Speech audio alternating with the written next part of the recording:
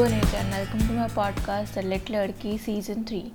So it's Wednesday, and like I said, I would be discussing some topics on Wednesdays because I have a lot in mind. I read them, I come across most of the topics while I'm reading something, or I did read a lot of good essays during my first semester in MA English, and I have a list of them that I want to discuss on this podcast, like the death of the author, intentional fallacy, how to recognize a poem when you see one, and yeah, most of are like these.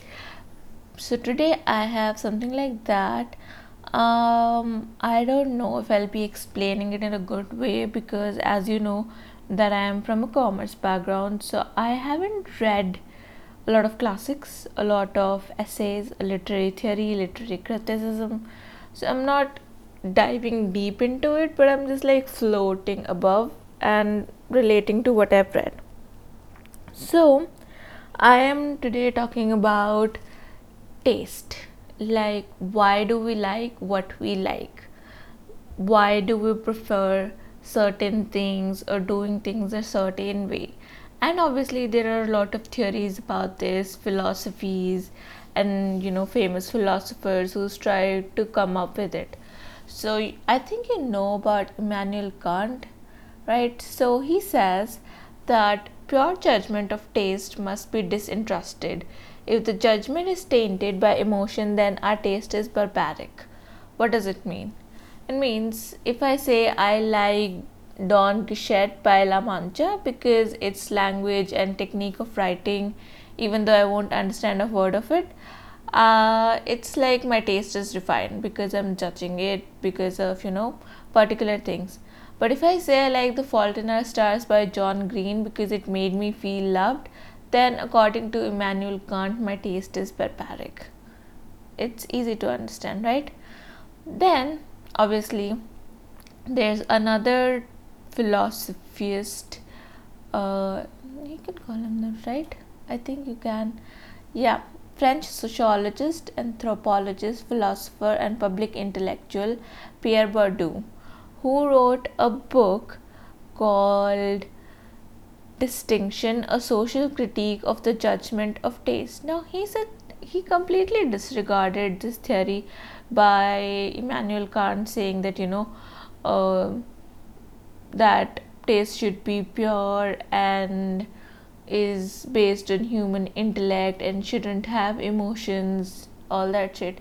He says that um, the Kantian aesthetic, the Kantian school of thought, that's what we call it, fails to recognize that tastes are socially conditioned and that the objects of consumer choice reflect a symbolic hierarchy. I think, if I read out from the essay, it must be difficult to understand. In that, if I'll just, explain, I can't appreciate, according to Bourdieu, he says that what we like and why we like it is because of our social, economic, and cultural capital of how we've grown up, the exposure we had, and the things that we got to know and learn. Okay, like I can't appreciate the literary genius Don Quixote is, or even Shakespeare, because I have no knowledge or history about them. Okay, so the question is, what are these capitals? Economic capital refers to having sources, money, properties, and everything. Cultural capital, according to Bourdieu, is gained mainly through individuals' initial learning and unconsciously influenced by surroundings. Social capital is contact, social networking, relationships, and trying to find out. So let's just say, what does Bourdieu wants to say? He wants to say, like, let me explain. I am a middle class person, but if I had stayed in a small town and not gone for an education outside, maybe my perceptions, my taste would have been limited. Now, when I compare myself, like when my mother wakes up, she goes for a normal milk tea. But when I wake up, I am drinking something like mango mint green tea. where did this difference come? Where did I start picking something different? How did my taste change? It's because I went outside, I met a lot of people, and I got more exposure than my parents. Like, my mother went to a local college and a local school, but then I went to a more prestigious one. I met people from different stratas of life. I did some volunteering and all that. And obviously, there's a difference between economic capital as well, and cultural capital and economic capital. So it just produces that your taste depends on your capitals, like where you grow up and how much education you have, money you have, and your social interactions. And this, he says, defines, or this taste making creates a difference. Like, he's coined a term called legitimate taste. What is legitimate taste and how it's created? So it says that people who have legitimate taste have a better capital. Let's just say if my professor says a book is good, then her taste is legitimate because she has cultural and social and economic capital, because she's obviously done some PhD and everything. But when I say I like a book or recommend something, my taste might not be legitimate. But this legitimacy comes from different things. Like, I did a presentation on why people follow these popular bookstagrammers, or what makes some of the bookstagrammers famous. And I figured out, like, what nowadays what makes something or taste popular is legitimate is popularity. Like, let's just say if Beyonce comes up and says that I like this particular brand of makeup, everyone will like, yeah, we like it also. You don't even know if you like it or not, but you're just going with it because some highbrow singer says that she likes it, and you want to be considered as somebody popular and seeing having a legitimate taste. Let's just say that a popular bookstagrammer comes up and says that I like this book because it talks about social issues, it's making an impact, the writing is good, and that and that. And you'll be like, yeah, if he's saying it, if he or she's saying it, then it must be good because they're legitimate people. They have so many followers, and they are in touch with publishers and authors. They take interviews. They might even have a degree, or they might have read a lot of literature. So you go ahead and agree with them, right? But if there is some middle class, let's just say lowbrow bookstagrammer who's reading mostly Indian authors, reviewing them, you'll be like, okay. Like, when I was a child, I was particularly impressed with people who came from outside. Like, we are genuinely fascinated with foreigners for some reason, and it took me a long time to see foreigners as humans. I was always reading or watching things where they're flying from New York to Los Angeles to California and everything, and I was like, wow, so cool, their life is so cool and different. And then at some point in my life, I realized it's the same as flying from New Delhi to Mumbai to Bangalore, to some metro cities, and that's it. That's the difference. I mean, obviously there is a lot of difference because America, United States of America, is a developed nation and we're still developing. But just because somebody is from America doesn't give them a higher or legitimate taste, doesn't make whatever they say is right. So this is all the theory. Let's put it aside. Let's look it at a personal level. Think about why you like what you like and why you do what you do. So my friend keeps repeating the same thing, that we are the culmination of 5 people around us and the content we consume.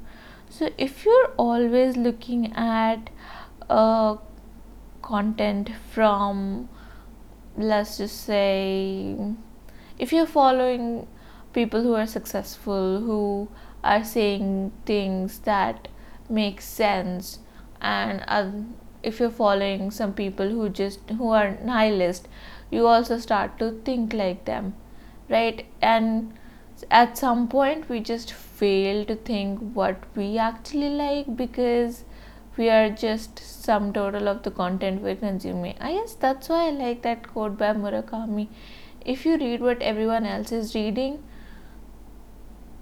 um yeah, if you're reading what everyone else is reading, then you'd be thinking the same thing, right? That's why I don't watch what everyone is watching or listen to what everyone is listening to.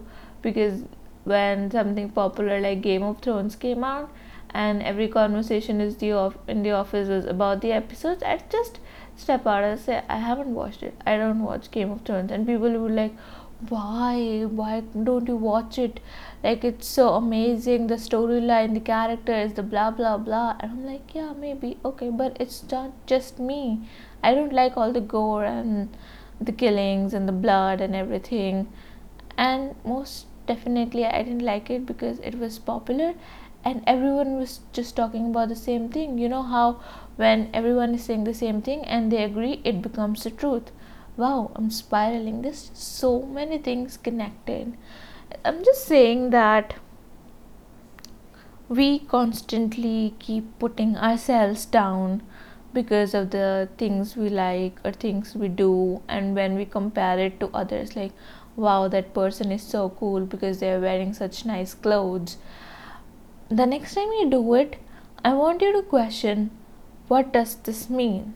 Like when I say this person is cool because she is wearing these nice clothes, I want to question myself, what does nice means here, and why am I thinking that what she is doing is better than what I am doing?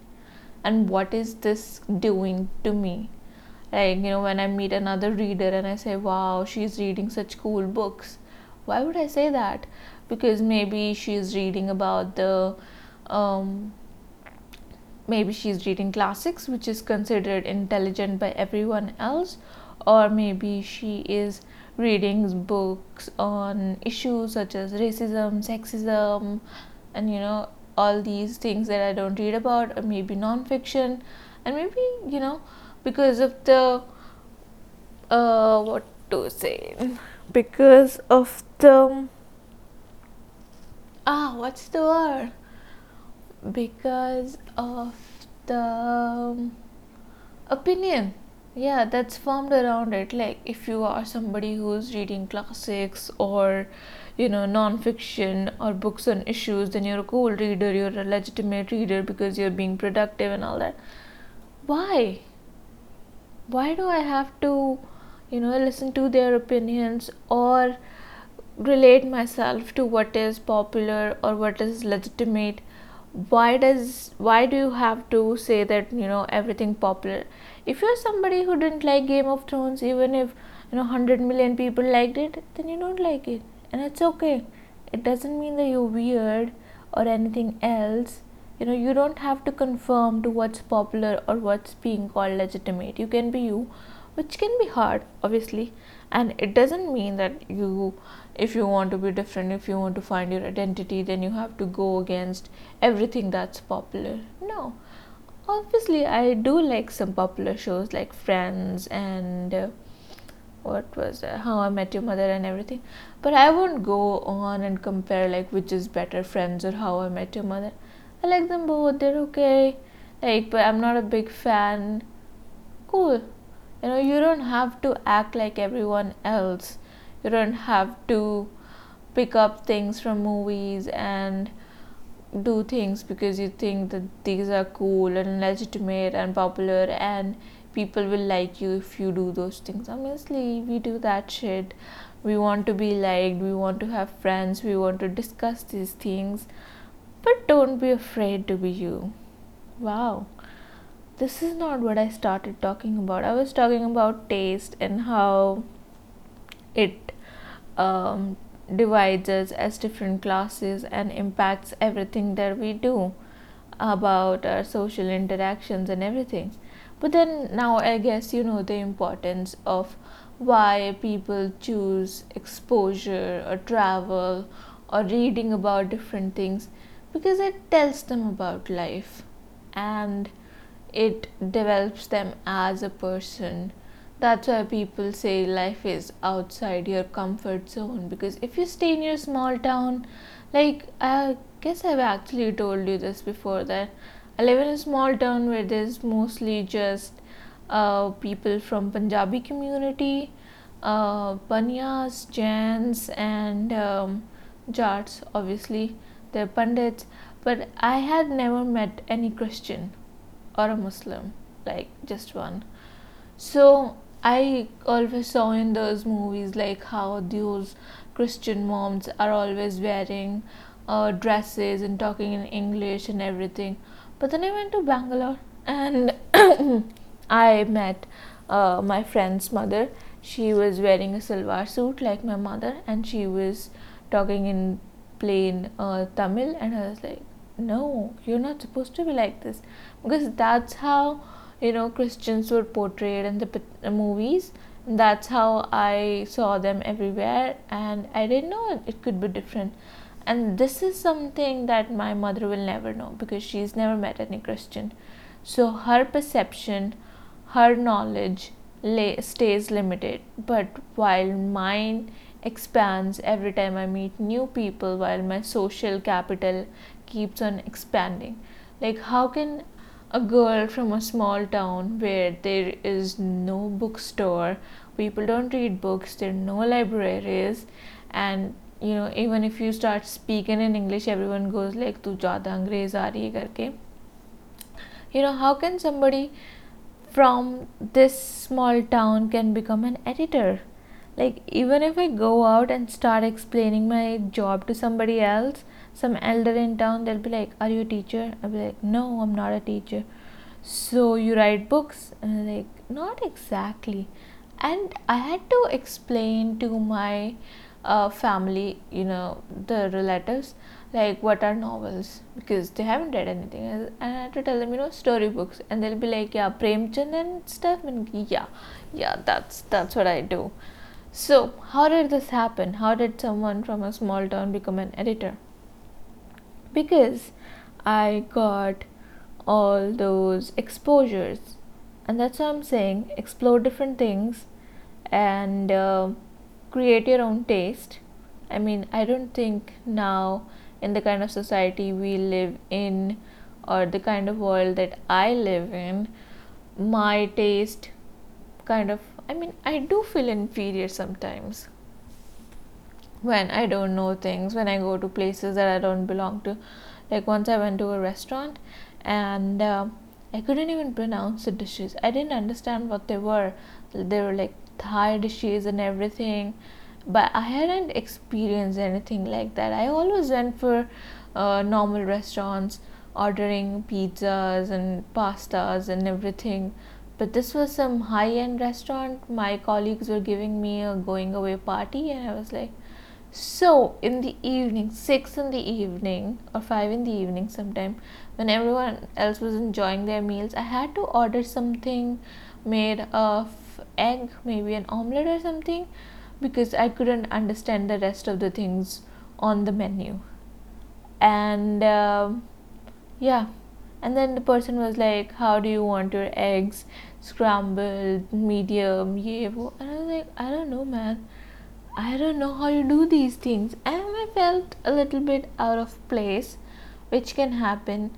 But now you can read up about them. You don't have to feel inferior just because you don't know how to act in a 5-star hotel or what people are expecting about you. Just be cool about it.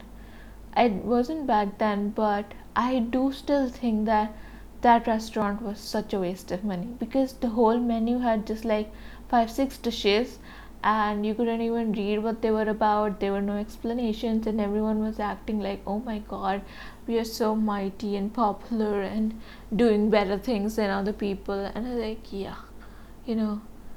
a chole bhature plate of $50 is better than this. But then again, it can be argued that this is my middle class thinking, and I don't want to open up to other cultures or other foods, and I'm just trying to, feel better about myself and not inferior. That is one thing, but you could get over it. Like when I go to a restaurant and I don't know what to eat and I can't read the menu, I don't get intimidated. I just ask the server who's there, and I say that I'm new here, or I don't know what to order. I can't understand. So why don't you recommend me something? I like something that's not on the spicy side, or I like something that is savory or tangy, and the restaurant server usually recommends me something and I go with it, and then I go and read about it. I guess that's why people go to different places, but it can be hard going to places that you don't belong to, and especially alone, because it can be intimidating and you can run into some stupid people who can call you names just because you don't, like, how you see in those movies that someone who has just started earning is going to a good restaurant and they see all the prices along the menu and they're like, I don't know if I can afford this, and the waiter is judging them. But again, you can overcome it. What is the point of saying all this? I don't know. I said a lot of things. I'm just saying that don't be intimidated. Don't go with the popular. Don't think that whatever is popular is always the best or is something that you should like. Read about a lot of things and experience exposure, make connections with different people, try to learn about their lives, and be someone of your own. Don't copy. I mean, you can, obviously, nobody will stop you. But then again, I'm just saying, do not conform to what other people are doing. Like I didn't make dalgona coffee. I'm sorry, I'm lactose intolerant, and not many people know what is lactose intolerance. And some people even say that I'm making up a fancy disease just so that I can look like a cool person, which is again shit. If I have lactose intolerance, I have lactose intolerance. Why would I want to not drink cold coffees and hot coffees and have cheesy pastas? Stupid. Like I said, you meet a lot of different people who are going to say shit to you, and it's okay if you don't know a lot of things, but you don't have to feel intimidated about it. You can always learn, you can always be better, and popular is not always good. Popular books are not always good. Popular fashion, popular trends, just don't mind them. Do what you like, and please start to figure out what you like, why you like, and it's okay if your choices change. Like, I was somebody who couldn't even drink a sip of iced tea, or I thought green tea was just but now I'm 27 almost, and I love green teas. And if the me from 2012 would see me as somebody drinking or ordering green tea in a high-end restaurant, she'll be like, who are you? You are supposed to, I mean, you are not this person. And it's okay, you're gonna change, you're gonna learn about things. If you don't right now, like if you're 20 and you don't know about life, it's okay. You're not supposed to. Just keep exploring, and I shall stop here. Bye.